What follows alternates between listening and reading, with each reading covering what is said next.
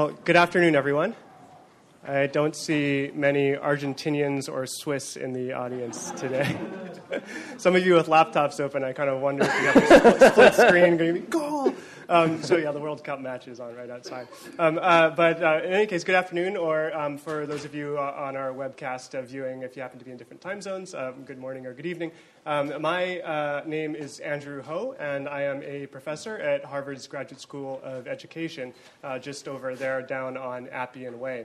More relevantly for these purposes, I am the co-chair of the Harvard X Research Committee, and I co-chair with my colleague Dan Levy at Harvard's Kennedy School.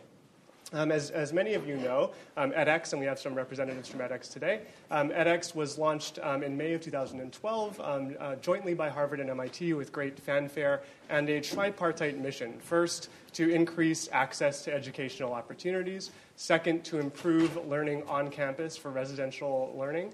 And third, to advance research. In the fall of 2012, Alan Garber created the Harvard X Research Committee to advance this research on Harvard's campus and beyond. But I don't think we really got that much work done until Justin Reich joined us.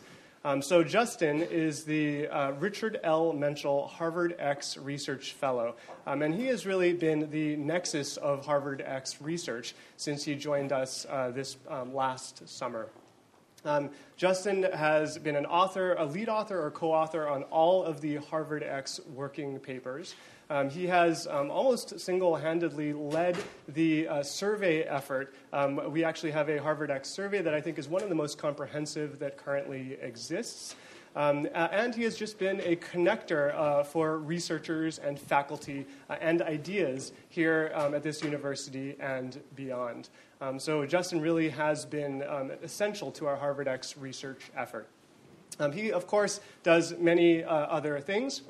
He is a fellow for the Berkman Center for Internet and Society, and I'd like to thank the Berkman Center for hosting this luncheon today. He has a blog at Education Week. He has a lively Twitter feed. And he really is just in this scene, not just at this university, but beyond. So we are very fortunate to have him as a research committee. And he also teaches at Harvard and MIT. And I should mention, too, that he is a father of two great kids who I often see playing at the playground by my house. Justin and I actually live 2 blocks from each other. But we have this pact to not discuss research when we're pushing our kids on the swings, right? So, but in any case, it is really my pleasure and my privilege to introduce Justin today. He'll speak for about 30 minutes, I believe, and then there will be what I'm sure will be a vigorous discussion. If you have questions, keep in mind that we are being recorded, and so either speak very loudly or ask for this microphone that I have right here, and we'll have some runners for you. But that's the sequence. I'm looking forward to the presentation and the conversation. And without further ado, the Richard L. Menschel Harvard X Research Fellow and Berkman Fellow, Justin Reich. Thanks, Andrew. It was great. That was, as they say, too kind. So thank you all for making the time to be here. If you're on the interweb somewhere, thanks for eating your lunch with us or watching the soccer game or whatever else. I'm reasonably good at the Twitter machine, and we'll try to sort of keep track of it. And other people in here, I think, will as well. So if you tweet things out to #Berkman, hopefully we can bring your questions into the conversation and have your thoughts connected there as well. I'll actually only, according to marching orders from Carrie, I'll try to speak for about 20 to 25 minutes and then hopefully have plenty of time for discussion and conversation. I have like 6 slide decks of backup slides of all kinds of things that I wish I could show you if I talked for an hour and a half, but I will constrain myself to the best of my abilities. So maybe one thing you should know about me is I love education, and I love teaching and learning. So I started teaching lifeguarding when I was in college, and I was a camp counselor when I was 16, and I was a high school history teacher for a bunch of years. And so for me, helping human beings become better versions of themselves is the most fun, most fascinating, most extraordinary things that humans do that make us humans. And so MOOCs are sort of a space where we think a lot about data and platforms and networks and routers and logins and browsers and all those kinds of things. But as much as possible, I try to keep in mind that what we're really trying to do is help human beings be better versions of themselves and develop capacities that they didn't have before. And so I try to have my work be inspired by that spirit. I'm going to try to do two things with you all today. One is to give you a bit of an overview of sort of where I see the field right now, some of the things that we've accomplished and some of the limitations of the current crop of research that we have, and then try to point a direction to what I think can be, more fruitful, more exciting, more engaging things that we can pursue in the future. Online learning is not a new field of research. We've been teaching kids over the web or people over the web for 20 plus years. We've been teaching people at a distance for decades and decades. But there is a lot that I think is new about these platforms. And so it's a good moment to take stock of what we've been trying to do over the year and a half. If there's a single hypothesis that sort of animates what I have to say for the next 20 minutes, it's probably this. We have terabytes of data about what students click and much less understanding about what changes inside their heads. We know lots and lots about their behavior. We know lots and lots about their clickstream data. It's much, much harder to get a sense of how they're becoming different people because of the time that they invest in us. And I would actually say, in some ways, it's almost the ease of access to the terabytes of data about what students click that in some ways, certainly shapes, maybe I go further and say, corrupts, perverts, moves potentially off in the wrong direction of the kind of work that we do. So I'll start by sort of making a kind of critique of 4 studies. They're all 4 studies that I think are fine contributions, great for the first years of this work. I've sort of selectively pulled out unfair examples that create a caricature of these 4 studies to give a sense of what I think happens when we spend a lot of time thinking about what students click and have less emphasis on what changes inside their head. So here are 4 studies that I think give a sense of the kinds of things that I see come across my desk as I look at journals that come out or I get asked to review papers or whatever else. So we'll look at 4 different organizations. Here's one about Khan Academy, a study that was done by SRI this past year, which is a great third-party research shop. Khan Academy isn't really a MOOC. It's sort of kissing cousins of a MOOC, kind of.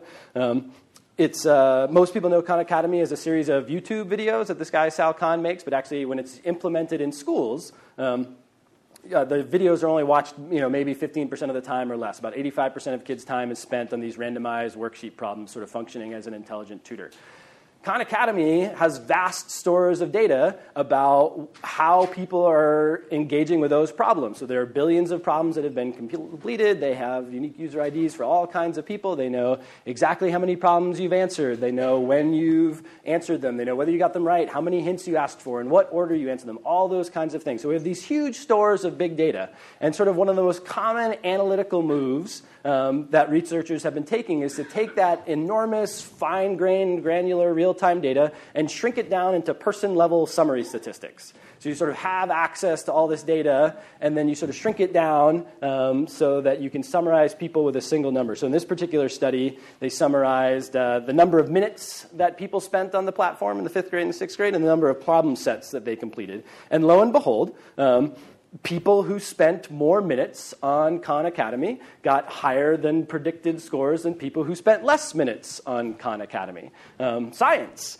So an important piece about this study, too, is that the authors are very, very clear that you can't draw causal conclusions from these correlations. So it's entirely possible that people who have really great instruction outside of class, outside of the Khan Academy system, sit down in front of Khan Academy and go, I just got some great instruction on this material. Like, it's really fun to do these problems. I'll spend a bunch of minutes doing this and do a bunch of problem sets. And the people who got really lousy instruction on it go and sit down in front of Academy and go, this is kind of boring. Like, I don't want to click on this very long. And so, in fact, the causal area might really run in the other direction, that people who have high competence for one reason or another are more likely to spend more minutes clicking their way into the system.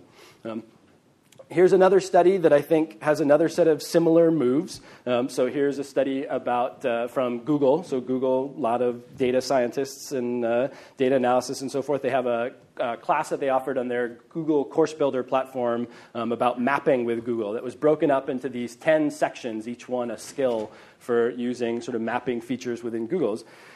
And so this study looked at, as a predictor, the people who did or didn't do activities every week, and then as the outcome, whether or not they did the final project. So one of the things that you'll see here is that the people who did the activities from week to week went on to do the final project, and the people who didn't do the activities week from week did not go on to do the final project. We know this because they have both a figure and a table. So again, taking this sort of enormous, fine-grained data, boiling things down into this person-level summary statistic, using a pretty coarse outcome measure, which in this case actually has nothing to do with learning. It's really just whether or not they did another kind of behavior on the system. Here's a third one. Here's from Udacity's. This is research done on the San Jose State Udacity pilot, where Udacity ran a series of courses for San Jose State in remedial math and statistics. This is a little bit more complicated, so it's a little bit more of a regression model, but again, saying sort of the same kinds of things. On the y-axis is your probability of passing. On the x-axis is the number of problems that you've completed. The different bars represent different courses or students in sort of different kinds of courses. And what you see is that as students do more problems in the course, the probability that they pass the course continues to go up. Here's one sentence from that paper. The primary conclusion from the model in terms of importance to passing the course is that measures of student effort, doing problems, eclipse all other variables examined in the study, including da-da. So a shorter version would be students who do things in class pass. Here's one that I did. I did it with a bunch of other people, but I won't hold them accountable for that. I will take full responsibility for this. So in this version, I don't even bother with a table or with any kind of regression modeling or things like that. I just say, let's break people up into two groups, those who earned a certificate, in this case in a Heroes X course, and those who didn't earn a certificate in Heroes X. And let's just count the number of times they press play on a video. And aggregate that together. And sure enough, if you look at the distribution of people who earned a certificate, they clicked play more often than the distribution of people who didn't earn a certificate. And that if you want the kind of, I think of this as sort of, this is another one that I did, kind of the paradigmatic, summarizing these complex activities into this really, really simple person-level summary statistic and then using this extremely coarse outcome variable. So we're just looking at the number of times you clicked on anything, comparing certificate earners and non-certificate earners. And it turns out that people who earn a certificate click on things more than people who don't. So that's my contribution to the science of learning in MOOCs. One way you could summarize this is what I've characterized as Reich's law, which is that the students who do stuff do more stuff, and the students who do stuff do better than the students who don't do stuff. And in some ways, there's some other things that we've learned, but boy, there are an awful lot of studies that come to conclusions that are dangerously close to this one. So what's the action item you're going to take based on this? It's something like, just make the students do more stuff. And you can't even quite do that for two reasons. One of the things that I alluded to before is that these are sort of correlations and not causal relationships. So one of the things we know about MOOCs is that there's an extraordinarily diverse population of people who come to these courses. Some people come knowing absolutely nothing about the subject, and some people are already experts in the subject, and they come to get a refresher or test their skills or do whatever else it is that they were doing. And so evidence that people who do stuff do more stuff and do better stuff could just be that the people who are already competent sit down in front of these systems and have a good time with these systems and click away and get little green check marks and little smiley faces and little dings and dongs and whatever other sort of Pavlovian rewards we offer them. And they're perfectly happy to do that. And the students who walk away are the ones who sort of were low in competence to begin with. I think the other real danger is in the 4 studies that I've showed you, I've told you almost nothing about the ways in which learning was actually measured. I've told you almost nothing about exactly what kinds of competencies were being measured or developed or improved. And I think that's not entirely uncommon to see studies with these really coarse measures of learning. There are lots of paradigmatic cases where people who do really well on measures like passing classes or grades or other kinds of things like that actually aren't developing the competencies that we hope they are. So I think one of the paradigmatic cases of this comes from physics. So about 25 years ago, there were a bunch of physics educators who came up with this instrument called the Force Concept Inventory. And the Force Concept Inventory was a series of multiple choice questions that asked people about their conceptual understandings of force in Newtonian physics. And it turned out that people who did really, really well in all kinds of introductory physics classes at places like Harvard, in high schools, people who would do well in the kind of plug-and-chug, formula, algebra-driven final exams that you might get inside an introductory physics class, actually many of them saw no change at all in their forced concept inventory. Basically, many introductory physics classes seem to be really good at helping people sort of solve the formulas and do the equations of physics, but not actually change the sort of underlying intuitions that we have about how physical forces work in our daily lives. That basically, physics is probably particularly acute in this problem, in that we come to physics with a set of intuitions that we develop throughout our life. Heavier objects fall faster than lighter objects. Look, if I take this rock and this feather and drop it, the rock will fall faster, so the heavier object must be falling faster. Those kinds of incorrect intuitions are often preserved entirely through first-year physics courses.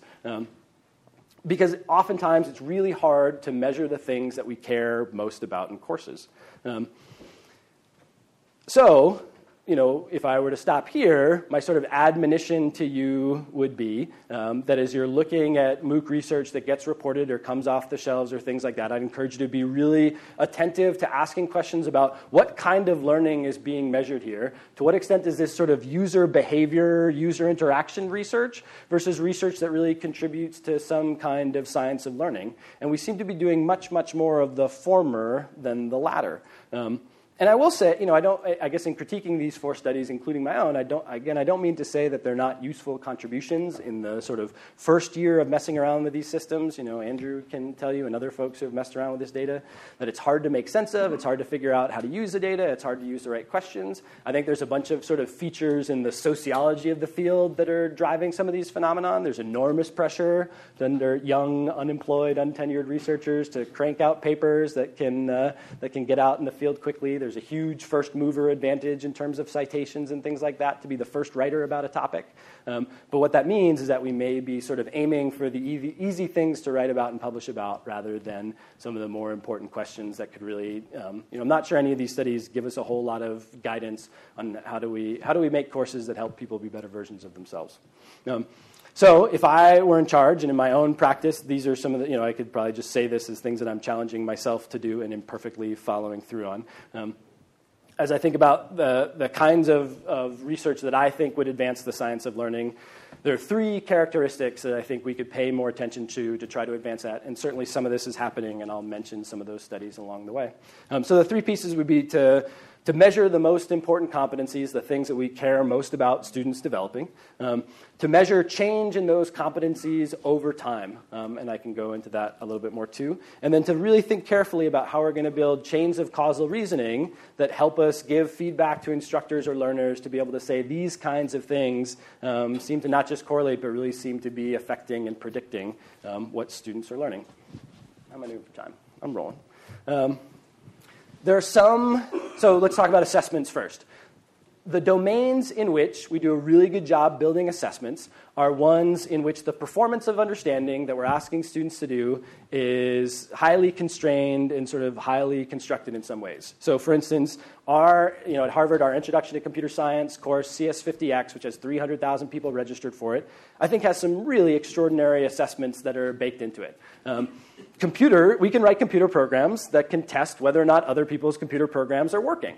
And writing good computer programs is pretty central to becoming a computer programmer and pretty central to Introduction to Computer Programming. And so this seems to be having kind of a nice alignment. We can tell whether or not your code compiles. We can tell whether or not the program you've written meets the engineering tests that we've set out for it. We can tell how parsimonious your code is, how quickly it runs, whether or not it meets the design specifications that would allow you to collaborate with other people. CS50 is one of the domains which we have some pretty good measures of whether or not people are doing things that we care about. There are plenty of other domains which are much, much harder. Broadly speaking, the humanities and professions are a place where these things are much, much harder. Although I'd say, one way that I often categorize a domain that computers aren't particularly good at assessing is any kind of reasoning from evidence. Reasoning from evidence is kind of the thing we teach in higher education. So not having really great tools right now to assess reasoning from evidence is a huge, huge limitation. This is an example of a question from Heroes X. it's trying to capture whether or not students are developing the capacity to read an ancient text, bringing the perspective that would have been brought by a person in the ancient world and not bringing their own present preconceptions. I mean, that's a hard thing to teach. That's a hard thing to assess. It's a hard thing to get at a multiple choice question.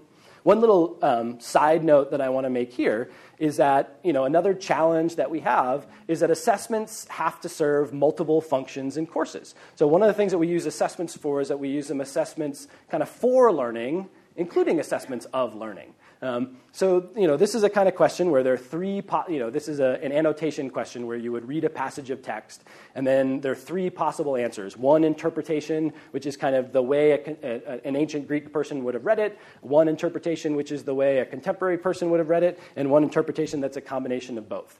Now, as an assessment of for-learning, kind of serving up these three potential options, I mean, I don't know, but it seems plausible that this might be a really good way to help people develop those skills. From a sort of psychometric perspective, this question leaves a lot to be desired. So, for instance, I told you that one of the answers had to be kind of a combination of two things. Like, you don't even have to look at the words to guess which one is the combination of two things. Like, it has a conjunction in it. So if you have even a kind of modicum of test-taking skills, you can cross off this one, and then you're guessing between two answers, and you got a 50% chance of getting it right at that point. The passing grade for the course is 50. As an assessment of learning, this doesn't have all the sort of psychometric properties that we might want. As an assessment for learning, it may work just fine. Our colleagues down the road at the Harvard Business School have been building their online platform, HBX, and partnering with Pearson to develop some assessments. They were saying that for every 70 multiple choice questions they wrote, one of them would get chosen. They had to write about 70 of them to find one that sort of had the psychometric properties to be a good assessment of learning that they were looking for. All of this points to really deep challenges that require, pretty diverse teams to be able to tackle. We need content experts who really understand the domain and what we're trying to do. We need instructional designers who can think about what kinds of assessments are possible in online environments. We need the platform developers to help us build new technologies. We need psychometricians to help us think about what these assessments should look like. We need educational researchers to think about what kinds of questions we should be asking and how to put these chains of causal reasoning together. This is a non-trivial problem, and some of it makes you think man, let's just go back and doing some user behavior research. That was pretty easy. But I think these are the tougher challenges are going to be the ones that are more rewarding. We've been messing around with trying, at Harvard X, there's a couple of things that are going on that are trying to find some different ways, especially in the humanities, to get some other kinds of traction on what people are learning. I could talk more about this. I won't explain it all the way.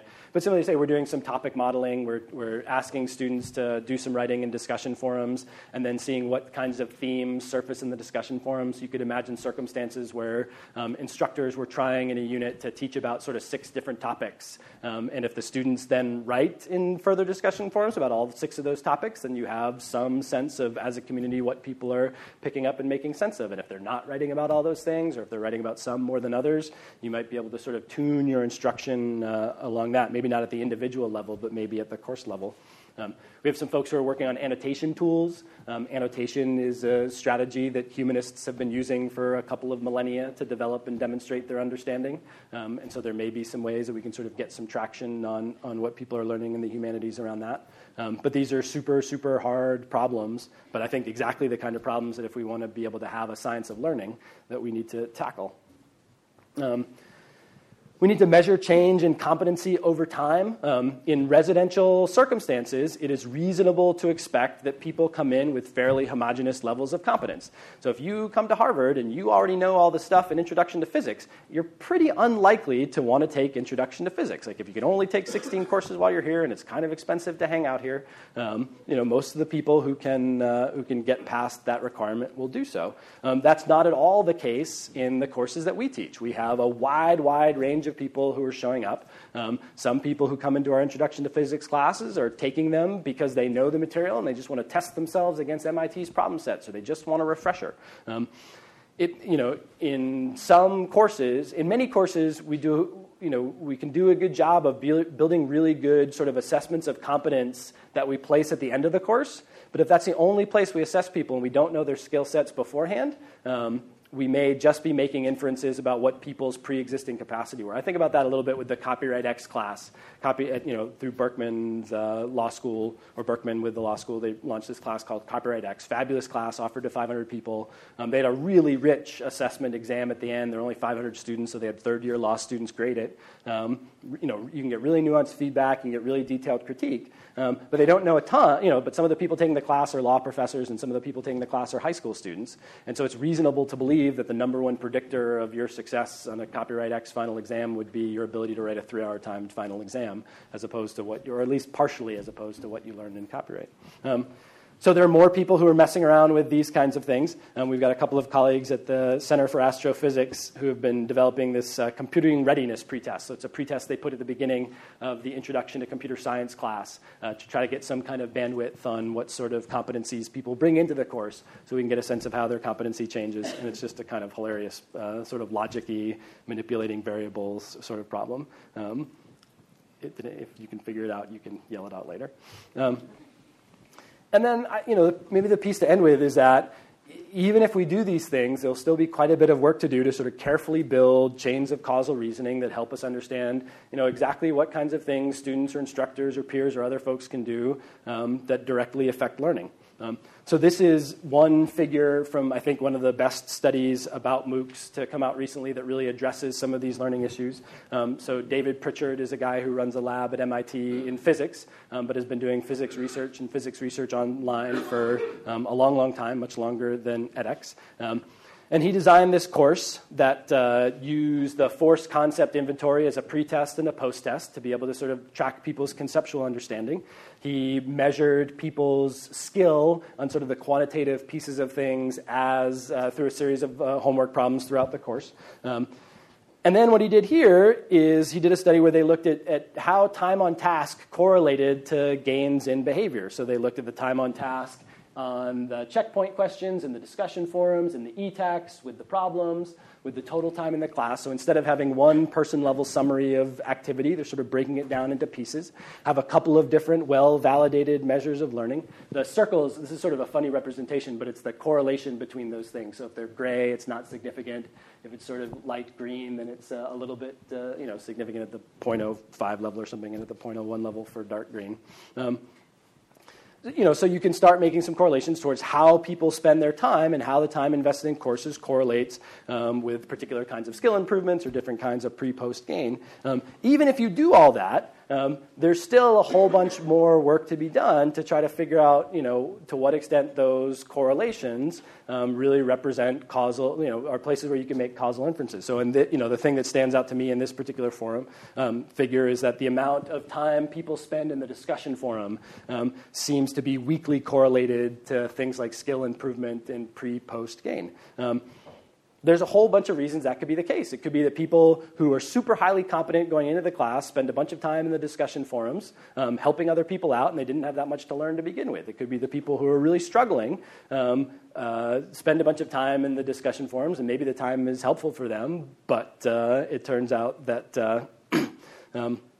that they just were having a tougher time developing anyway. So really the next step in this kind of research is to think about addressing causal mechanisms in two kinds of ways. One would be doing some kind of experimental intervention that either gave some people access to discussion forums and some people no access or temporary access, or encouraged more people to be involved or encouraged people to be less involved, did some kind of manipulation to see if you sort of add more discussion time or take away discussion time, how that affects people's performance. And then another sort of research strategy, which I think is equally important, is if we want to better understand some of these kinds of causal mechanisms, I think we have to spend much more time talking to the people who are taking these classes. So it could be that that everyone is having discussions about the problems in 8MRev. However, if you have a really strong expert network of people who can help you with this stuff off the platform, then you go and talk to those people, and they help you out, and you do better. And if you don't have that really strong expert network in your social circumstances, then you go online. And in fact, the online time time is weaker than the people who can go into off-course platforms and to talk with experts in their network. So I think really trying to understand exactly how people are going through these learning experiences, there'll be no substitute for talking with those people. I mean, we've been doing a whole bunch of work surveying. It's hard. We can't talk to all of them because there are 300,000 people who registered for CS50. So we surveyed a lot of them. But we should be randomly sampling people, and we should be making phone calls and talking with people in different parts of the world and trying to better understand what they tell us about their experiences. So those are sort of three challenges that I would lay out for the science of learning moving forward, most of which really has to do with making sure that measures of learning are central to the science of learning. That no matter how, if what we've done is sort of massively magnify the amount of data that we can collect about user behavior, but we haven't made substantial gains in how we measure people's competence, then I'm not sure that the hordes of data that we have on the right side of the equation are going to help us that much as we try to figure out what's going on the left side of the equation. I'm not sure how much. We can find ourselves very easily in traps where we're studying engagement to figure out what engages people as opposed to figuring out how people are learning or developing their skills or competencies. So if you're not in this field, if you're just kind of checking out what's going on in the field, I hope that one of the things that you could take away from this talk would just be sort of a sensitivity to these issues as you're reading research that comes out and reading news reports and things like that, that you could look at published research and really ask the first question, how much of this is a behavior study and how much of this is really a learning study? At the end of reading this study, how much do we know about how we help people learn? And then I think for those of us in the field, whether we're course developers, whether we're researchers, whether we're platform developers, I think the signature challenges that we face are going to be ones where how do we get a better handle on what kinds of competencies people have? How do we get a better handle on measuring their competencies at multiple times so we can really understand not just what people are clicking in these systems, but what they're learning? I'll skip it. We can talk about that more later if you want to. So I've written about a whole bunch of these things at EdTech Researcher over time, so if you wanted to, don't do it now because we're talking, but later on you can pull up some of these kinds of things and see what I have to say. A lot of this talk comes out of a blog post that I wrote, I think called something like Breakthrough MOOC Data Finding. Yeah, there's some great videos on my blog, things like that. And so I'd be more than happy to, so I'll stop talking now, which was roughly 25 minutes maybe. I'm more than happy to engage with you on any of these kinds of pieces that you want to. I can talk about the other things that we're doing at Harvard. I can talk about what you think of all this, or studies that you're excited about, or research that you'd like to see done, or anything else that you want to talk about for the rest of our time together. I don't know, Daniel, do you want to help with the mic? So we'll run around the microphone so that the people on the interwebs can... And if people have been asking things on the interwebs, someone should shout out for them. Shane has a lot to say, but... So you said towards the end, I'm not sure. So you, in a way, you've answered my question, or you're not sure whether asking the right questions, or rather that the terabyte of data that you already have will help you answer the right questions. That was really my concern. So when you ask, for example, improved learning over time, if you have terabytes of data, surely you can go in and learn something about that. For example, if they're doing problems, they're learning to do the problems faster or something. I mean, if you think about it well, you should be able to get something out of terabytes of data, surely. Or is it really the case that the terabytes of data are useless, and then you have to go off and find you use the word measure also all the time. So you have to get new terabytes of data. Yeah. So here's how I think about this. I think we should be suspicious of the hypothesis that because we have a lot of data, the answers we want are in it, and the things that are important are in it. But also that the answers are not in it. Surely we have to be careful not to jump to that. Yeah, sure. No, I think that's absolutely right. I think we sort of have to interrogate what's there. I mean, to me, the way that I sort of think about the problem that we face is sort of something like this. Like, imagine you're Amazon, and you've got all of these different programs. So you've got Amazon Prime, you've got Amazon Smile, you've got customer reviews, you've got things that people are brought together. You sort of have all these programs, and you have all of these behaviors that people are clicking through and all the ways they're navigating through this purchasing system. And what you're really, in many ways, what you're trying to optimize is the number of dollars that people spend inside this system. what would happen if I told you could have all of the data about what people are doing, but I weren't going to tell you the number of dollars they were spending?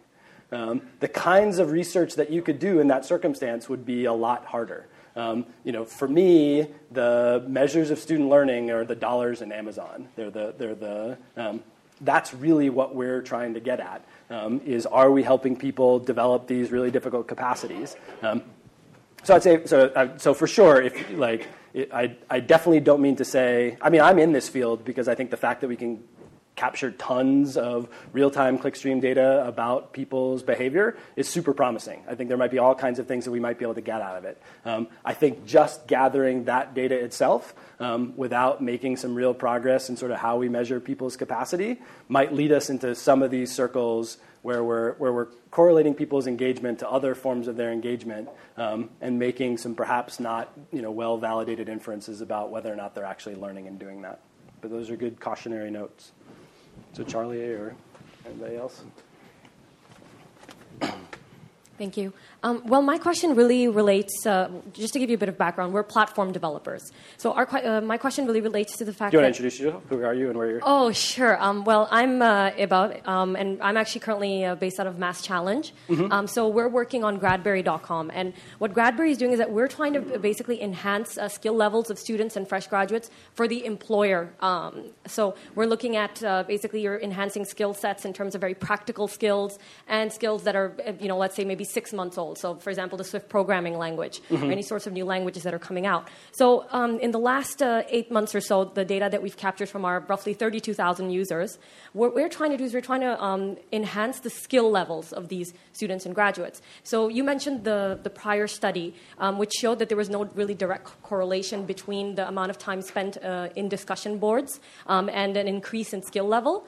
So, I was wondering, what can we really do in order to enhance skill level, and what were the conclusions from that study? I mean, what about interaction? What about having live sessions? Did that help at all?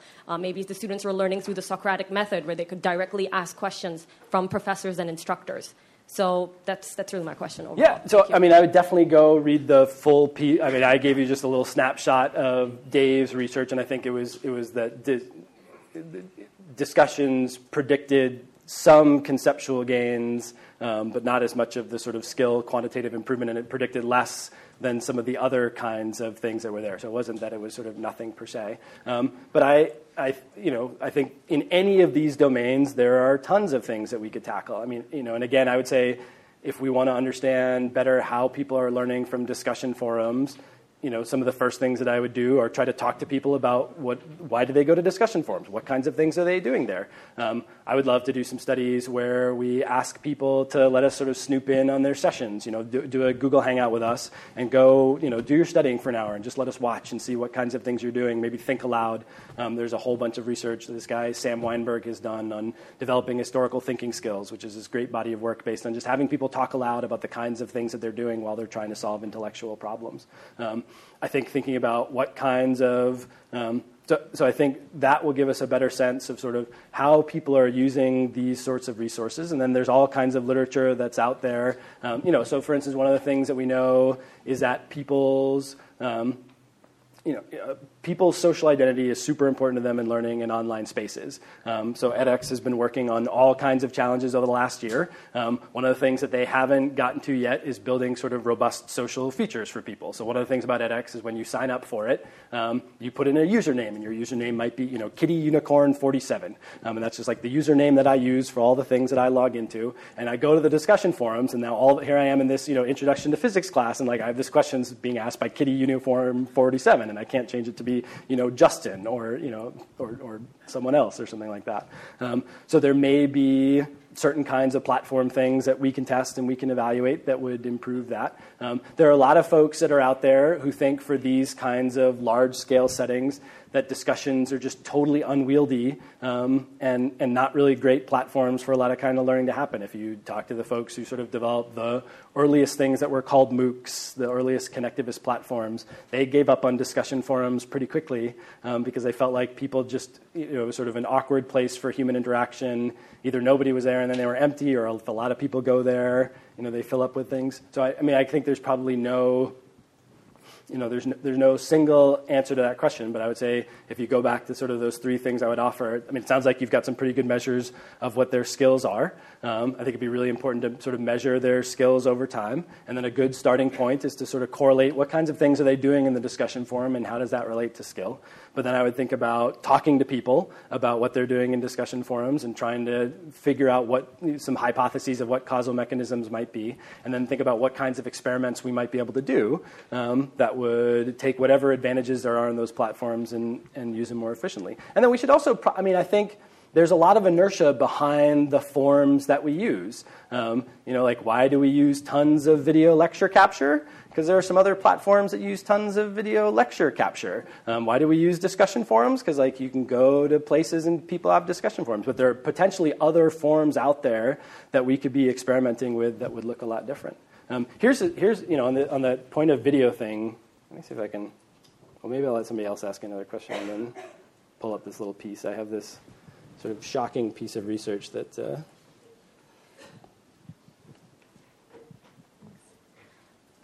I was wondering about the thing where you're not able to get some info from folks at the beginning, like where they're starting from. And I work with a group called Open Hatch, and we're always trying to get folks to learn to program from zero. So some of the people we work with were able to pepper with lots of questions at the beginning when we do in-person events, but then we have other folks that use our online tools, and we have no idea where they're coming from. But you have a lot more data than we do. I was wondering if you could kind of cheat on some of those, because you must have people that sign up for a second course. So you must have some sense of if they took the first course, then we know they're at least in this range. So I don't know if you've looked at. So at Harvard, those are great questions. Here's some interesting things about that. At Harvard, we don't have a ton of courses that are in sequence. We have some poetry courses that are in sequence. We have a China course that are in sequence. Mm-hmm. You could argue that the China course actually doesn't have assessments, so there's not much to measure there. The China course does. It's not clear how much there's sort of each piece builds on the other, but there might be some more to do there. I think some places like MIT have more of these courses that are in a sequence, and I think it would be definitely a great way to get some sense of what kinds of learning experiences people are having is if they take course A, do they perform well in course B? One thing that's really interesting about the sort of X consortium, and this relates to a bunch of sort of data privacy things that a bunch of folks, the kind of Facebook study is probably on a bunch of folks' minds. But if you're a data scientist, we would love to. Right now, we don't have data from all the X consortium members. We at Harvard have an agreement with MIT where we share data with them. If someone drops our introduction to computer science class, CS50, it might be because they just started MIT's class and liked that better, and that's not really a sort of weakness for us. It would be great if we had the courses from Berkeley and McGill and UTexas Austin and all these other places. If we merged all those data sets together, there's much more research that we could do. If we merged and shared all those data, that data would be at a much greater risk of being disclosed to other people as it's moving between institutions and trying to be de-identified and things like that. So there's this real tension that we're wrestling with, that there's a whole bunch of things that we could do with data that would improve the science of learning, and they tend to be the same kinds of things that increase risk of disclosure and exposure. And so there are a bunch of folks that are wrestling with that. Yeah, that's tricky. I understand. Thanks. Yeah, sure. Dan can just pick people.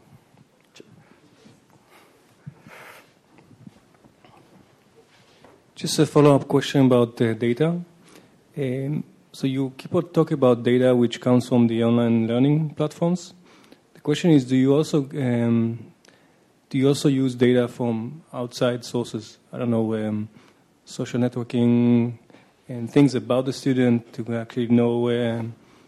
Background of students, things like that. Those are great questions. We're definitely, number one, we're totally overwhelmed with just the data that we can pull off the platform. So it really is quite a bit that, the real-time, the sort of real-time logs that we have of every student's interaction on all these platforms, it sort of feels like right now enough to keep us busy for a long time.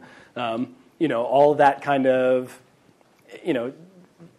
Another thing is that we sort of, these come back to some of these sort of ethical issues.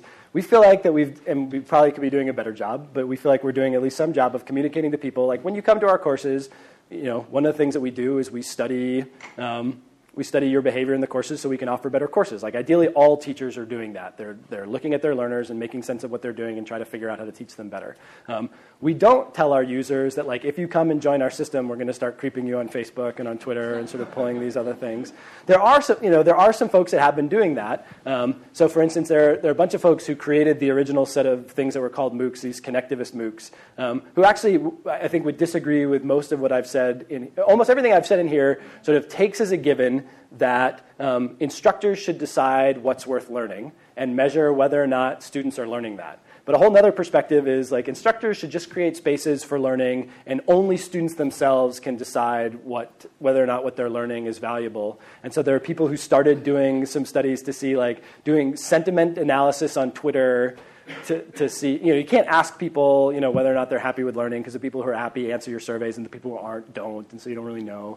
But they were doing or at least contemplating doing sentiment analysis on Twitter to see if the people who took their classes were sort of happier after taking their classes than the people who didn't take their classes, and that would be indicative of these kinds of things. It's very, very clear that we're at a huge risk of, when we only look at platform data, of making bad inferences because we bind ourselves to that data. We have no idea what people are doing for their learning, which is, for instance, online but off platform. So it could, so actually this connects to this really nicely. This is the thing I wanted to show. So there's an undergraduate who's been doing, this guy, Tommy Mulaney, just graduated, has been doing some fabulous research for us. One of the things that he started doing was looking at the number of people who started and finished video. This, I think, is actually a really provocative example of the ways in which user behavior research can be quite helpful. So the top line is the people who start the videos, the bottom line is the people who finish videos, and the red line is the number of people who earned a certificate. So one of the things that you'll notice there is that by about a third of the way through the class, the number of people who are watching a video is lower than the number of people who earn a certificate. You could actually see this in the first course that Anant offered of 6002X when it was originally MITx. Like if you went to at the end of that course, if you went to the last YouTube videos in that sequence, there are like 7,000 people who earned a certificate and 400 people who watched the last video or something like that. And so Tommy's got tons of these from all these different courses. Where again, the number of students who are watching videos by about a third of the way through the course is substantially below the number of people who go on to earn a certificate. So this raises a whole bunch of questions. One question is, we spend a lot of resources making videos. It's not. I mean, in some ways, when I look at this thing, one thing that we know is that people, there are about as many people who sort of audit their way through most of a course as there do who earn a certificate. So you'd actually like to see the number of people who start and finish a video be maybe half again as high as the number of certificate earners.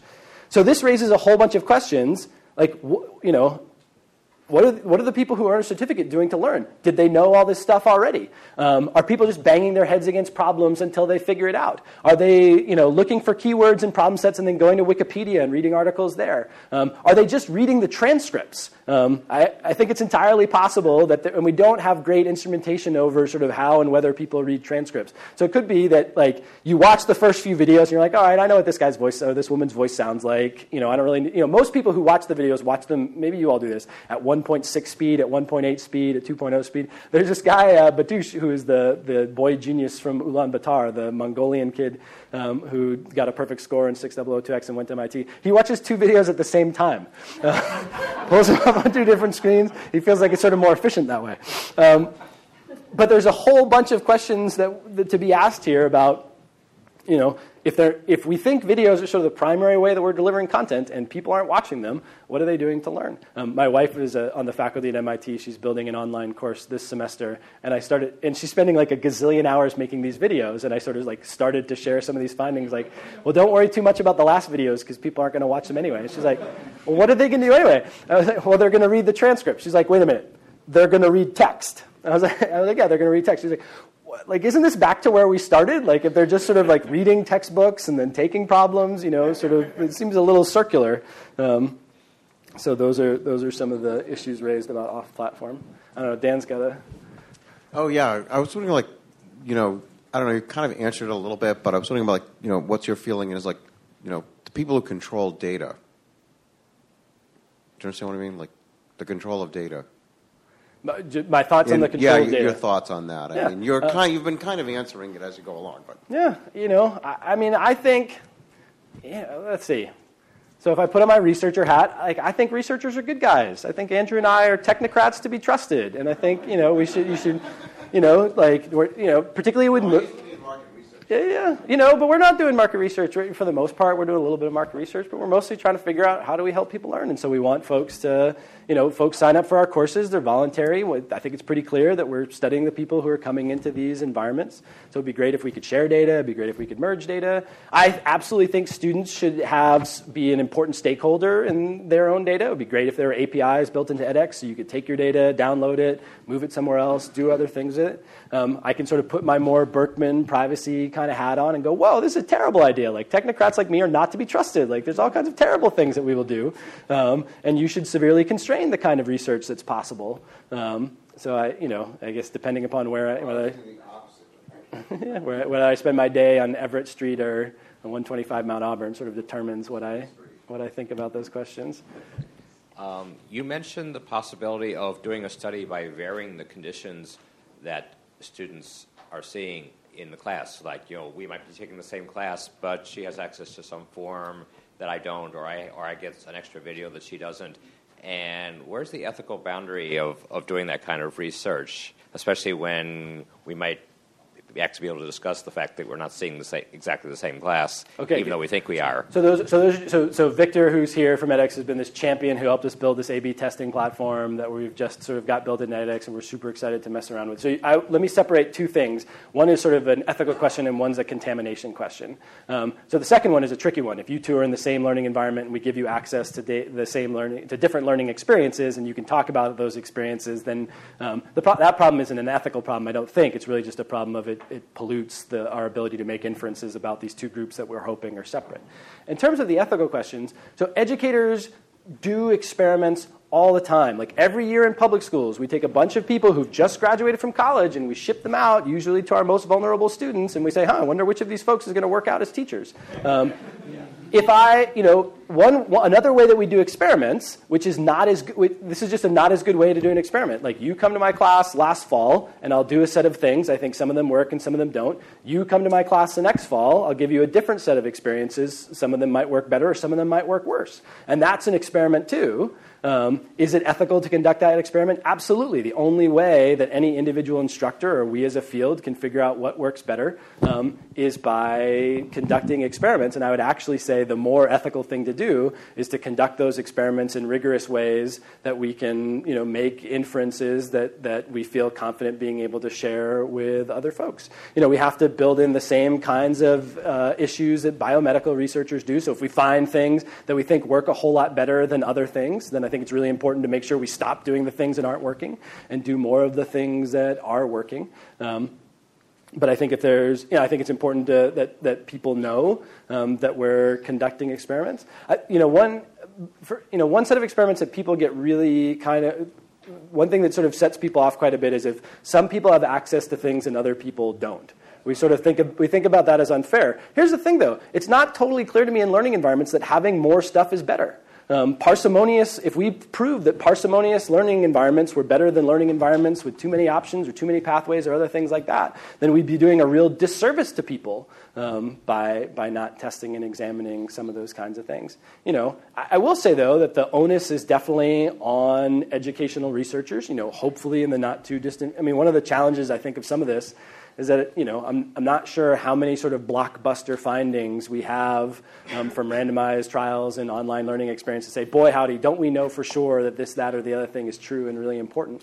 But I think, I think there are ethical issues. I think we should be wrestling with them really hard, and we do spend a lot of time with our IRB board here. We have, they come to our meetings and things like that. But I think the alternative to not taking experimental approaches to improvement is kind of idiosyncratic approaches to improvement. How do we deal? Hi. Hey, how are you? Wonderful talk. I'm a sociologist, so I'm always going to be thinking about probably two things that didn't come up quite so much, which are differences in group inputs, particularly as they relate to inequality. And this will tie into the last question, which was I understood it as fundamentally a question about how do we get a baseline measure for inputs. I would like methodologically. So how do we get at this idea? Could it be an experiment? First of all, if we're not randomly assigning people, how do we control for the fact that there is still an extreme amount of self-selection that happens in this environment? An extreme amount of self-selection, not just at the individual level, but a level of analysis that we haven't talked about quite so much, which is at the group level, right? We do have some meaningful descriptive statistics about the users who tend to self-select into these courses. So I wonder if you could kind of address those two issues, both methodologically and what it means about some of the inferences we're making from the data about to whom it applies. Yeah, that's great. So one of the things I think, it's Tressie, right? Yes. We've met online. I don't think we've met in person. How are you? So the people who self-select into MOOCs, I could have spent more time talking about the demographics of folks. They're disproportionately highly educated. Most of the people who show up for our classes have a bachelor's degree or above. We're doing more and more research now to try to figure out sort of where they are. I mean, tough to ask people a lot about their socioeconomic background in a survey, but we're starting to do some things like ask them about their parents' level of education to see if that gives us a little bit of insight. We're doing some things like we have their address and see if we connect that to census tract to figure out sort of what kind of neighborhood they're from and things like that. I mean, certainly the people who show up to our courses are different than the people who don't select into our courses, and so any of the kinds of experiments we do shouldn't generalize to everyone. They should generalize to our populations. And then, I think the field of sort of intelligent tutors, MOOCs, has an interesting debate going on in it about how much to take demographic factors or groupings into account. So actually for a long time, a lot of the folks who did intelligent tutor research said, we're not going to collect any data about people's demography. We're not going to know anything about their backgrounds. We're just going to represent them as a series of actions inside our platform. Now, one of the great things about not collecting any data about people's backgrounds is you could go to CMU's data shop right now, and there's data sets from the last decade or two from different kinds of intelligent tutoring systems, which are nothing but sort of lists of actions that people have taken. Totally divorced from people's background. So there's some folks in the field who will say pretty vigorously, like, don't collect any demographic information because then we can share data more easily and we'll do better science. And then there are other folks who say a bunch of the questions that we have to do with people's backgrounds. We want to know, do people who come from the UN list of least developed countries have different experiences than the people who come from Western Europe or people who come from the United States? I think one of the sort of worst case scenarios of these systems is if you ignored demography. Let's say you believe that people from different kinds of backgrounds learn differently in some way. Let's say people who are English language learners needed more kinds of academic literacy supports than people who were not English language learners. But you decided to ignore demography. You just look at people at one big clump. You do a bunch of experiments maybe on academic literacy supports, and you find that in the aggregate they don't matter that much because you don't know about people's backgrounds. One could start imagining a system where you sort of tune these tutoring platforms to the majority. Because you're ignoring all of these demographic differences. But of course, and then there are a whole bunch of challenging, there's equally kind of horrific circumstances you can imagine of some, if a lot of people are really interested in how would we build prediction algorithms? How do we figure out sort of how people will perform really early in the course? Well, if a lot of our prediction algorithms identify that people who have less advantaged backgrounds are less likely to pass a course and we sort of treat them differently or inequitably, there are other ways that we can sort of wrestle with that too. So I would say, part of the, if I had done a talk on sort of like MOOCs and policy research, I think there'd be an awful lot that we'd have to say about where people with different backgrounds come from and what kinds of experiences they have and so forth. And I think those questions would be really important. I think they're really important questions in learning too. We haven't even really gotten to the point of zeroing in on sort of the whole, including subsetting. And then, there are also really tough questions about how much data do we want to gather and share about people's backgrounds. A lot of the way in school settings that we know about people's backgrounds is we know what neighborhood they're in. And, sometimes we know even more intrusive data about, whether or not they're on financial aid, or whether or not they're eligible for free and reduced price lunch. But those are huge questions to be tangled with. Let me ask a question about a group of learners that often are not included in these kinds of studies, but yet for which MOOCs and related innovations I think are very relevant. And those are practitioners or professionals who are facing major changes in their work environment and are finding that they need to be almost in a constant state of continuing education or professional development. That speaks to this category of performances of understanding, where the knowledge is not so much poured into the head as it is reflected in what's in the heart and what the hands are doing. It's more applied knowledge than, received knowledge from mathematical equations or things like that. So what kind of research is going on with respect to the performances of understanding question as it is revealed in professional development, professional training, where the idea of a canon or the idea of a calling are central to what people are doing? Yeah, so I've got a few things there. One is, I think, actually across all of, this is not specific to professionals. I think one of the things that struck me most in the last year is talking to faculty who teach these courses, how many of their sort of outcome goals, learning objectives are not sort of academic changes, but they're behavioral changes. So the people who teach the human health and global environmental change class, I think they want people to understand the health consequences of global environmental change. They also want people to be more active and better informed advocates for addressing issues of climate change. That's a sort of like social impact goal rather than a learning goal. Where some folks at the Kennedy School are building an education policy course. I think they care about whether or not people learn what the recent changes in education policy are and theory about how policy works. But I think they also care, do people vote in their school board elections? Are they more likely to be involved in their school board? And I think those kinds of behavioral outcomes are just as legitimate for us to aim for and study as anything else. I mean, it's really striking how many, talk to a bunch of scientists who want people to sort of understand the basic science, but also become more science literate, read more science in the news, be more critical consumers of science, have more, public support for public funding of science, those kinds of things. So, as I talk about measuring the learning outcomes that we care about, I think those kinds of behavioral outcomes are totally legitimate, and they're super hard to track. In civic education, we have a whole literature on how do you measure, whether people will go and vote or volunteer in their community and things like that, and they're hard to measure, but we should do it. In terms of sort of other kinds of research in the professions, I'm really enthusiastic about efforts to adapt the case study method to online venues. That's something that folks down the river at the Harvard Business School have been working on, is trying to think about, they have this really distinctive pedagogy that they think prepares people as practitioners for these settings, and they're trying to figure out ways of recreating that setting in a high-scale environment. And I think that, as they release more stuff from their HBX platform, they've got some pilots going on right now. I think it'll be kind of fun to watch. I don't think they have any sort of startling breakthroughs to reveal, but I think they have some things they're trying to be able to work towards that. But yeah, one thing that I guess I would want to add on to that point is I really hope that we define learning really capaciously. I think great schools do three things. They prepare people for their roles in civil society. They prepare people to lead meaningful, reflective, ethical lives. And they prepare people to be of service in their community through the economy and through the labor market or workforce or whatever else you want to call it. We are totally obsessed with number 3, but number 1 and 2 are absolutely kind of at the heart of the vision of public education, and we should be thinking about those things as well. What does the timing look like, Dan? What are we supposed to?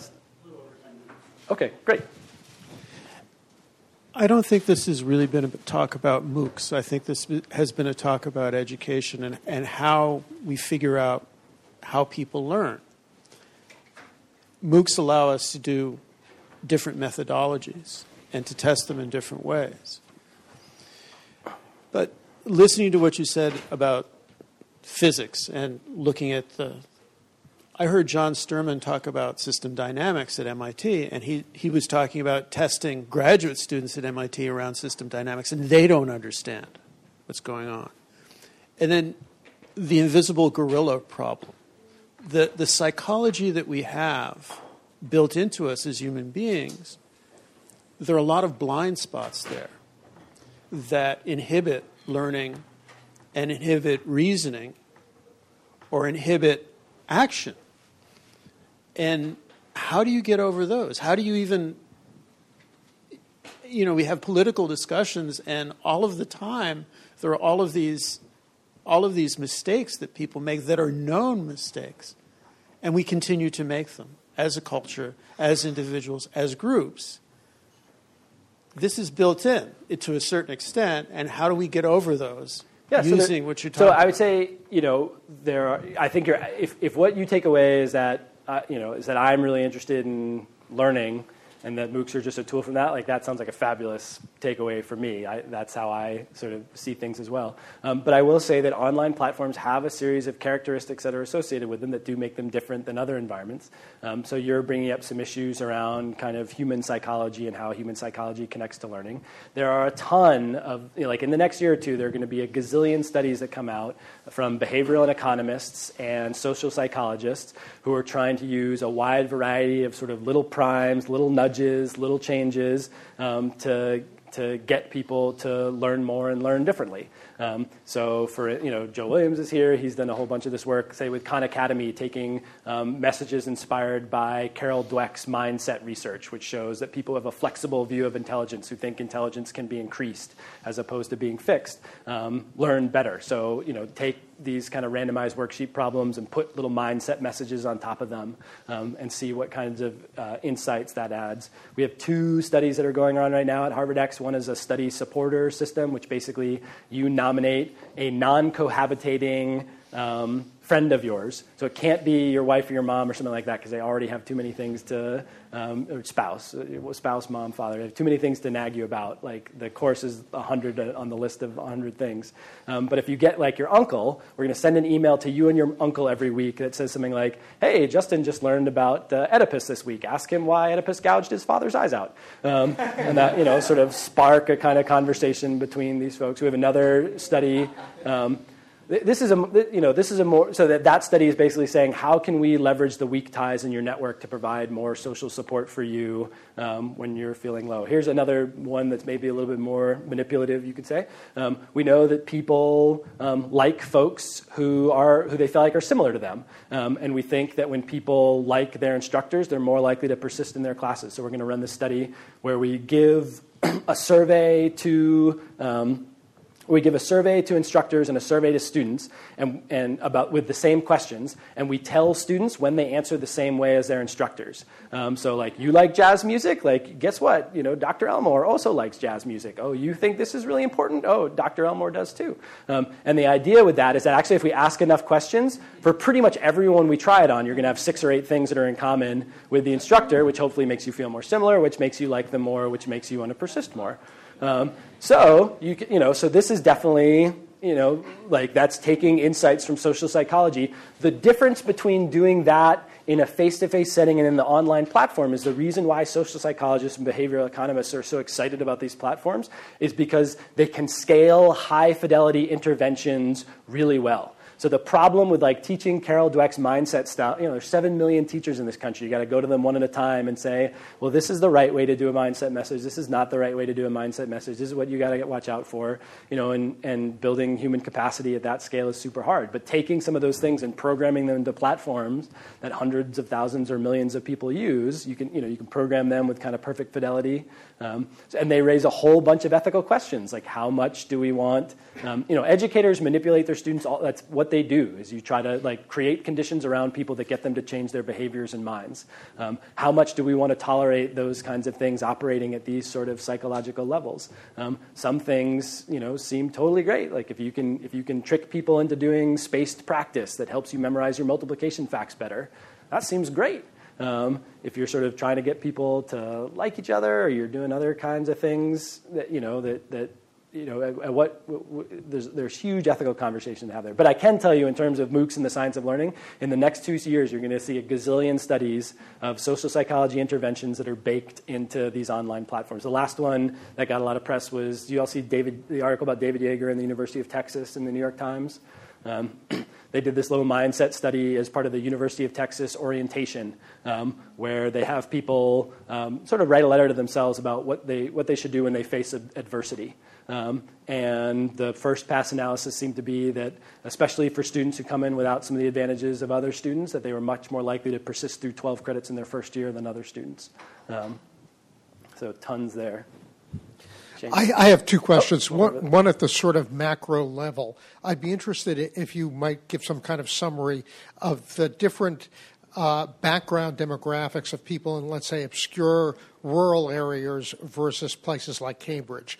That when you have people logging into the courses from, let's say, rural Alaska or Brazil or Malawi, do they have a much different or China? Are the students logging in from China Chinese high school students hoping to get into an American university, or are they teachers trying to pick up material to use for training? We're starting to get some of that. Again, this is the first year that we've had a survey that would give us sort of some more information on that. For instance, one thing, here maybe I'll state this as a hunch rather than something that I'm sure of yet, is that there seem to be way more people that I would call co-learners outside the United States. So this isn't really a rural-urban divide. This is a U.S., non-U.S. divide. There seem to be way more people who tell us that they're enrolled in degree-granting programs who are also enrolled in Harvard X outside the U.S. than there are inside the U.S. So that's sort of an interesting kind of thing for us to continue to explore. But the demographic details that we can get about people are pretty. We're having a hard time figuring out, say, within the United States, like exactly where people are from. We do a pretty good job of figuring out that you're in the U.S. We've sort of gotten stumped recently about figuring out what state you're from, for instance. And now we're going to see if we can figure out what census tract you're from. Which again, maybe I don't know if you were expecting us to be able to do that when you signed up for edX, but so there's this tension between finding out some of these real details about you and how much we think that might be able to support what we're doing, how much it might be able to inform policy. To me, the more interesting differences are actually sort of not between countries, but between subject domains.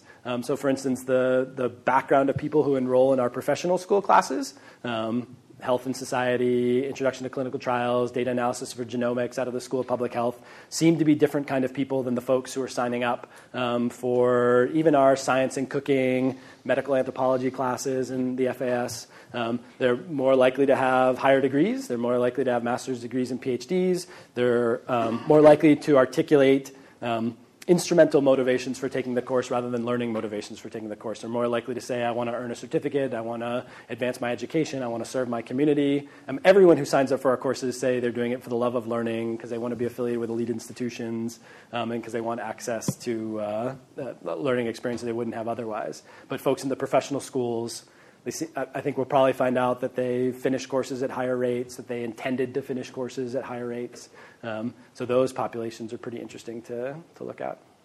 The other side was sort of the micro level. Have you been able to analyze, for example, if a lot of people are getting a question wrong, especially a multiple choice question where they're getting it wrong on the first try, is that because the question is difficult or possibly misleadingly phrased, so that you can give feedback to the instructors that maybe if they had phrased the question in a slightly different way, they would have gotten different results. So we have actually a doctoral student right now who's starting to do some of that kind of item level stuff. I think some of the teams themselves started to do some of that item level stuff, like how many people. He can ask a question too.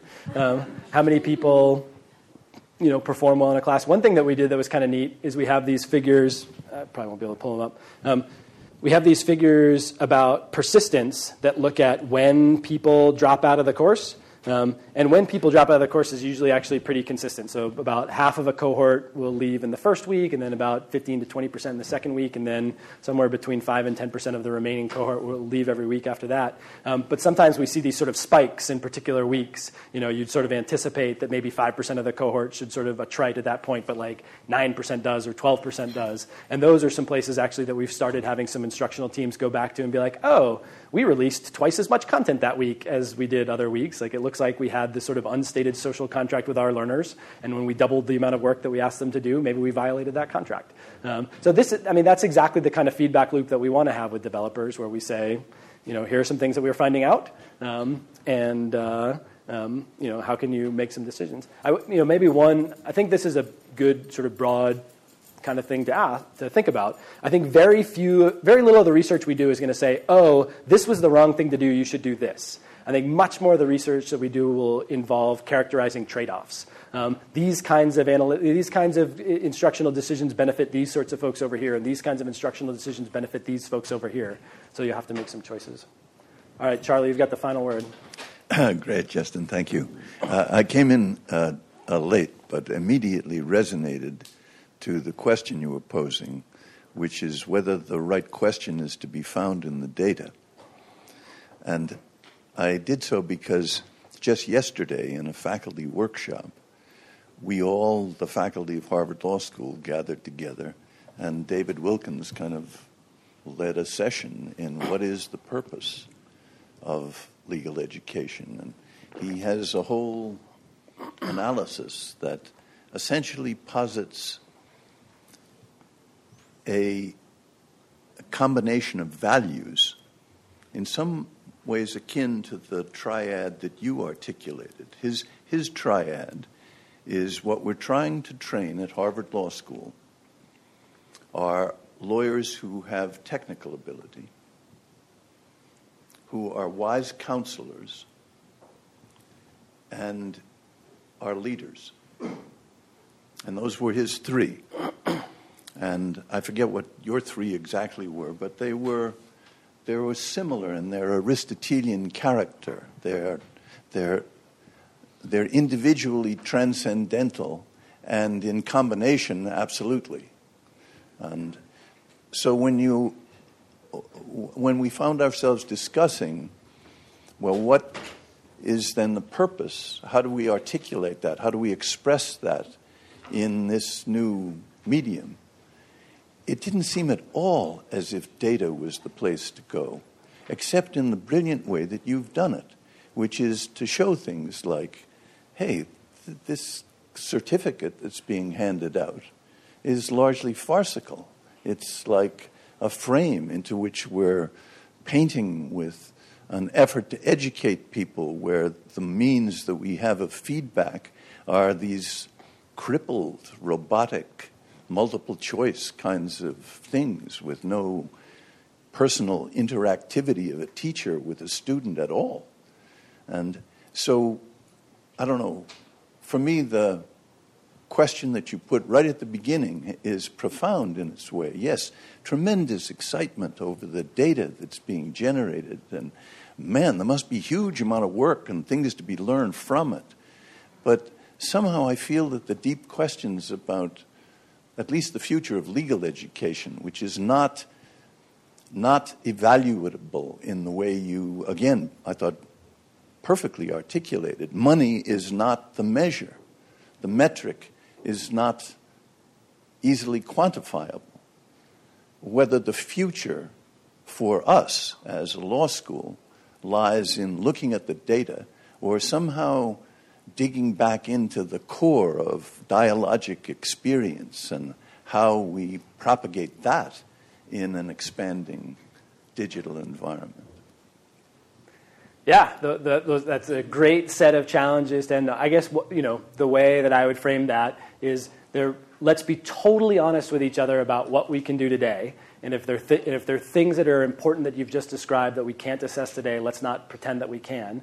But let's also not despair that we can't. Let's get the brightest folks that we can get together. Let's get great legal minds. Let's get great platform developers. Let's get great instructional designers. Let's get great educational researchers. Let's put them together. And if there are places that we can make progress on that, if there are ways that the computers can do things as well or better than humans can, then by golly, let's figure out what those are. And if there are places that we're pretty sure that real high quality education can't be substituted with the computational tools that we have, let's find out ways to make sure that society invests the necessary resources, particularly not just with professional education, but with our public education systems to make that possible. So those are great thoughts to end on. Well, thanks for sticking with me for a big chunk of your afternoon.